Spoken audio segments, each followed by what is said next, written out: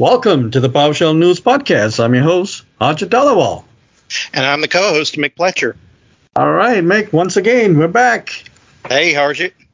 Hey, so let's focus, so what's going on in our world right now, right? It's all about, it's a lot of security things, right? A lot of ransomware, threat actors, and malicious attacks and stuff like that. And even and more so now, I think given the situation in Europe that's going on, it's like elevated even more, right? I mean, it's more prevalent and I saw, I got my WordPress. Blog site, I have it hosted and stuff like that through GoDaddy, right? I don't host it myself because in the past I used to have a lot of problems with it. When I used to host it myself, I used to get attacked all the time. I mean, my blogs were getting taken over and messed with and stuff like that. It was horrible.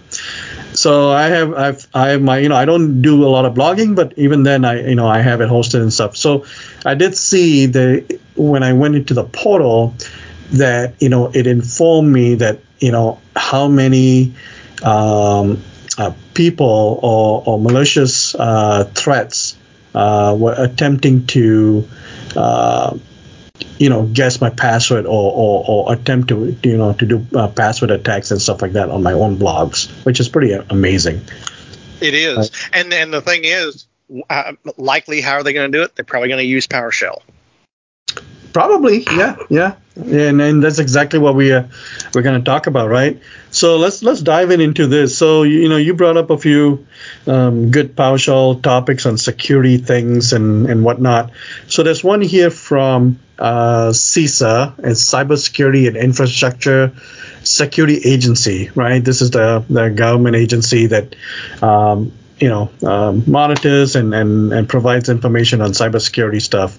So they have an article, titled "Keeping PowerShell: Measures to Use and Embrace It."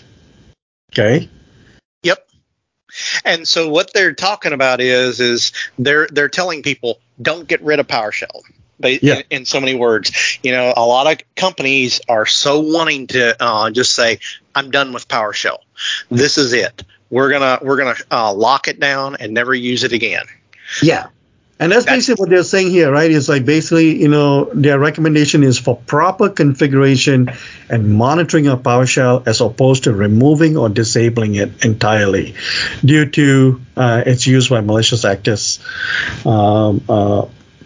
Yeah. So, you and I had a lot of discussions about this, over the last year or so. You're right. There's some organizations that go full swing and then say, hey, we're going to stop PS remoting. We're going to stop this. We're going to stop that. And you render your PowerShell, infrastructure to almost nothing, right? You can't do automations and stuff like that. Yep. And let's say you're even a moderate sized organization. Let's say at least 300 plus people. You're going to have then likely configuration manager. Configuration manager uses PowerShell in a lot of areas. So what are you going to do to that? You're going to have to open it up there. You're going to have to open it up in Exchange. Yeah. There's a lot of areas, and so if you put the lockdown on it and you try to turn it off on everything, you're really going to mess some stuff up. Yeah. So the bottom line is, like, instead of chopping your foot and stuff like that, it's like trying to figure out what's the best way of putting your shoes on and so basically how you configure your environment, right? Or what security measures do you have in place? Are you using the zero trust mindset? Verify explicitly and, always assume breach and so on and so forth, right? So, and also, just-in-time access, that's very, very important. Yep, that is it is critical to have that. And here's another one: if your organization has enough funds, get a zero trust platform. Mm-hmm. That is huge. Something like Beyond Trust that can lock it can lock PowerShell down, but it will, and like what you were talking about, the just enough administration can be, something like Beyond Trust, that's a zero trust platform, can give you just enough of that administration that you need, and it locks everything else down. Okay. Yep. So is there anything else you want to add to this, or the Well, there was another one. So when they issued that, then ZDNet came out with an article expanding on that, and they actually go in pretty detailed. It's called NSA, CISA say don't block PowerShell. And in the article, basically, they come out and they talk about the New Zealand National Cybersecurity Center, and what they said, that basically credential protection is critical during PowerShell remoting. Network protection on PowerShell remoting, anti-malware scans. Obviously, that's a big plus. Mm-hmm. And then constrained PowerShell and application control. And here's another big one: is whitelisting. That is huge. Yeah. And actually, that's one of the tools that I'm actually writing right now, is a whitelisting tool in PowerShell that basically goes into a bit. It grabs every application the moment a build is laid down and updates are applied, and then it creates a whitelist from that, so that a fresh build was just laid down. Here's the files to whitelist. Anything else, especially, and then it will do a second scan after all your applications are installed, and then it sets your whitelist at that point also, and then basically anything else that appears in the future is blocked until you approve. And another recommendation is to use the most updated PowerShell, basically PowerShell 7, because PowerShell 7.2 includes new security measures like prevention, detection, authentication, and so on and so forth. So, embrace the new, right? Absolutely. It's just, PowerShell is such a powerful tool in your platform. And I think we all can relate to this. No matter how big your organization is, there's never enough employees there to do everything. And, stuff like PowerShell is just critical to help you automate stuff, to get the stuff done that, you really need other employees helping, which you just know you're not going to get. Yeah. So, and then another big piece about all of this stuff, as you're trying to mitigate security risk and things like that, is to make sure you're doing, log collection. Make sure you're, collecting logs with PowerShell, and you can do that in an automated fashion as well. Absolutely. Yeah, that's we touched a little bit on that on our last episode, and that is huge, the log collecting, because you can turn on logging for anytime PowerShell is run on your network, any commandlets, scripts, anything, it will log them. And then you can track them, especially if you have an outsourced, or if you're big enough and you have your own department of network security, to be able to monitor those logs. Exactly. Yeah, make sure, collect as many logs as you can, as much as you can, and, retain them for a specific period of time, because, when malicious actors come into your network, they're not actually executing things, on that day, right? They linger, they're testing, they're, seeing how far they can go, what they can get, for about, sometimes they're there for like 60 days, 90 days, or even longer, before you even have any knowledge that someone's in your network. Absolutely. And what's funny about that is a lot of times it's some slip up that they do. Yes. That then they trigger an alarm on your network, and then you got them. But of course, at that point, it may be too late. Yep. So even logs, logs from applications, logs from, servers and things like that, these are all like fair game. There are some third-party, solutions out there that they cost a lot of money, but they do the job, right? They do what they're supposed to do. Or you can build your own. Absolutely. Yep. And I mean, it's not that difficult to build your own if you're even moderately good at PowerShell. Mm-hmm. Absolutely. Yep. And just to expand a little bit on that part also, there you not only can do the PowerShell logging, but you can do command line logging too. Because if let's say they can't get anywhere with PowerShell, they'll probably go straight command line.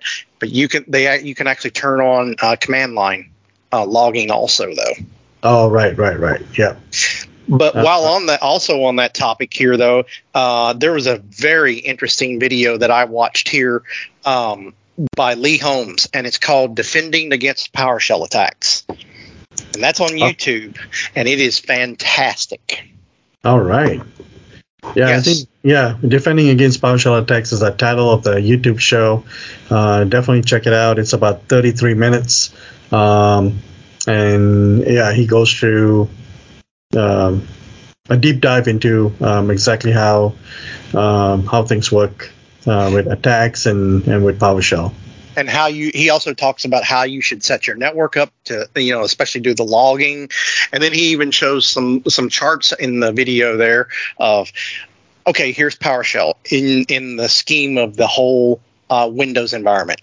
This is all PowerShell does in your environment. So if you block this is all you're protecting, and all these other avenues can be used to attack. So don't feel like because you're gonna, lock PowerShell down that you're safe. Yeah, exactly. And then, last but not least, we just want to, just quickly highlight a couple of malicious things that have happened. That are out there. For example, one that uses malware that uses PowerShell to inject malicious extension into Google Chrome. So this is designed so once it's added to a victim's browser, it redirects the user through online advertisings and stuff like that, triggering revenue for someone else, for example, whatever. People are getting creative. People are getting, smarter and, trying to find, some easier ways and some automated ways to be bad. So. Oh, absolutely. And it's just going to get worse. Mm-hmm. And that's also demonstrates why every administrator should learn PowerShell. Yeah. Because if you don't know PowerShell and the hackers do, you're way behind the game. Right. Absolutely. Yeah, and then do you want to talk about the last one? Sure. Let's see here. The last one here is Microsoft Office 0 Day, I guess. Is that? Yes, actually, I was looking at the other one. How to encrypt PowerShell scripts. Oh, we talked about that earlier. That's right, we did. Okay. Yeah. So this one's about. I guess I got a little behind the time on that. Yeah, there's an article from the Bleeping Computer, one of my favorite blog sites actually for a lot of information. It's an article about a month or so oldish, just mentioning there was a malicious issue with some Office 0 Day that was executed with PowerShell. I don't have a lot of details about it, so. But yeah. Yep, and I don't either. But it was it's a new form of attack, and obviously so shocking. PowerShell. Yeah. Well, I think this one's already mitigated with some patches and stuff. So I don't believe this is an issue now. But yeah. And I was going to mention one last thing, and this was a publication that I did, and actually we had a threat actor try to get into our network a good while ago, and actually this alerted us that they were there, and we were able to stop them dead in their tracks. So if you're curious, you can come out to Mix IT blogs, and it's called multiple machine logon reporting. Yeah, and it's a PowerShell tool that I wrote that basically I implemented it in. It can be implemented in Azure Automation, and So basically what it does is it runs on your network and it tracks, you select the amount of times that a user logs in to a machine over into multiple machines over a period of time. So we had it. So if somebody logs into more than 4 machines over a 7-day period, then it sends us an email. And that is exactly what happened. They logged into multiple machines the first day, and we got the alert. And we started troubleshooting, and there we found out that, somebody had gotten somebody else, one of the employees' credentials and was logging in. And so this does work. Okay. We were able to stop them dead in their tracks. Yeah. So amazing. Now, we'll say this too, the script was written for our environment, so there's likely, if you don't know PowerShell and you're just getting started, there's a good possibility you may have to, modify it to work in your environment. Yeah, and you blogged it, you said? Yes, it's called. It's out on Mix IT blogs, and it's called multiple machine logon reporting. Oh, perfect. So people can grab that and then just custom it to their own environments and stuff. But with anything, please test it. If you're going to use these scripts, just test it in a test environment, see how it works, maybe fine tune it. And these are all community shares. Yeah, and here's this, and I have it in the blog, but just how it works is it runs like I said, the PowerShell script, and it looks for those parameters, and then basically if it sees them, it writes it to a file, and then it uses the email server to send out an email to the appropriate staff with the list of machines that user has logged on to. Yeah, notifications important. That's perfect. Like knowing about it.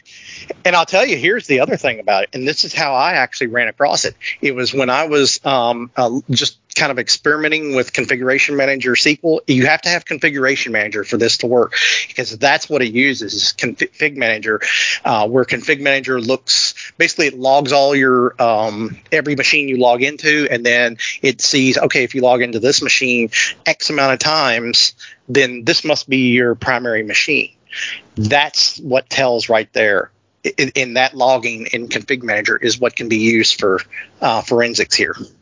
Okay. Oh yeah, perfect.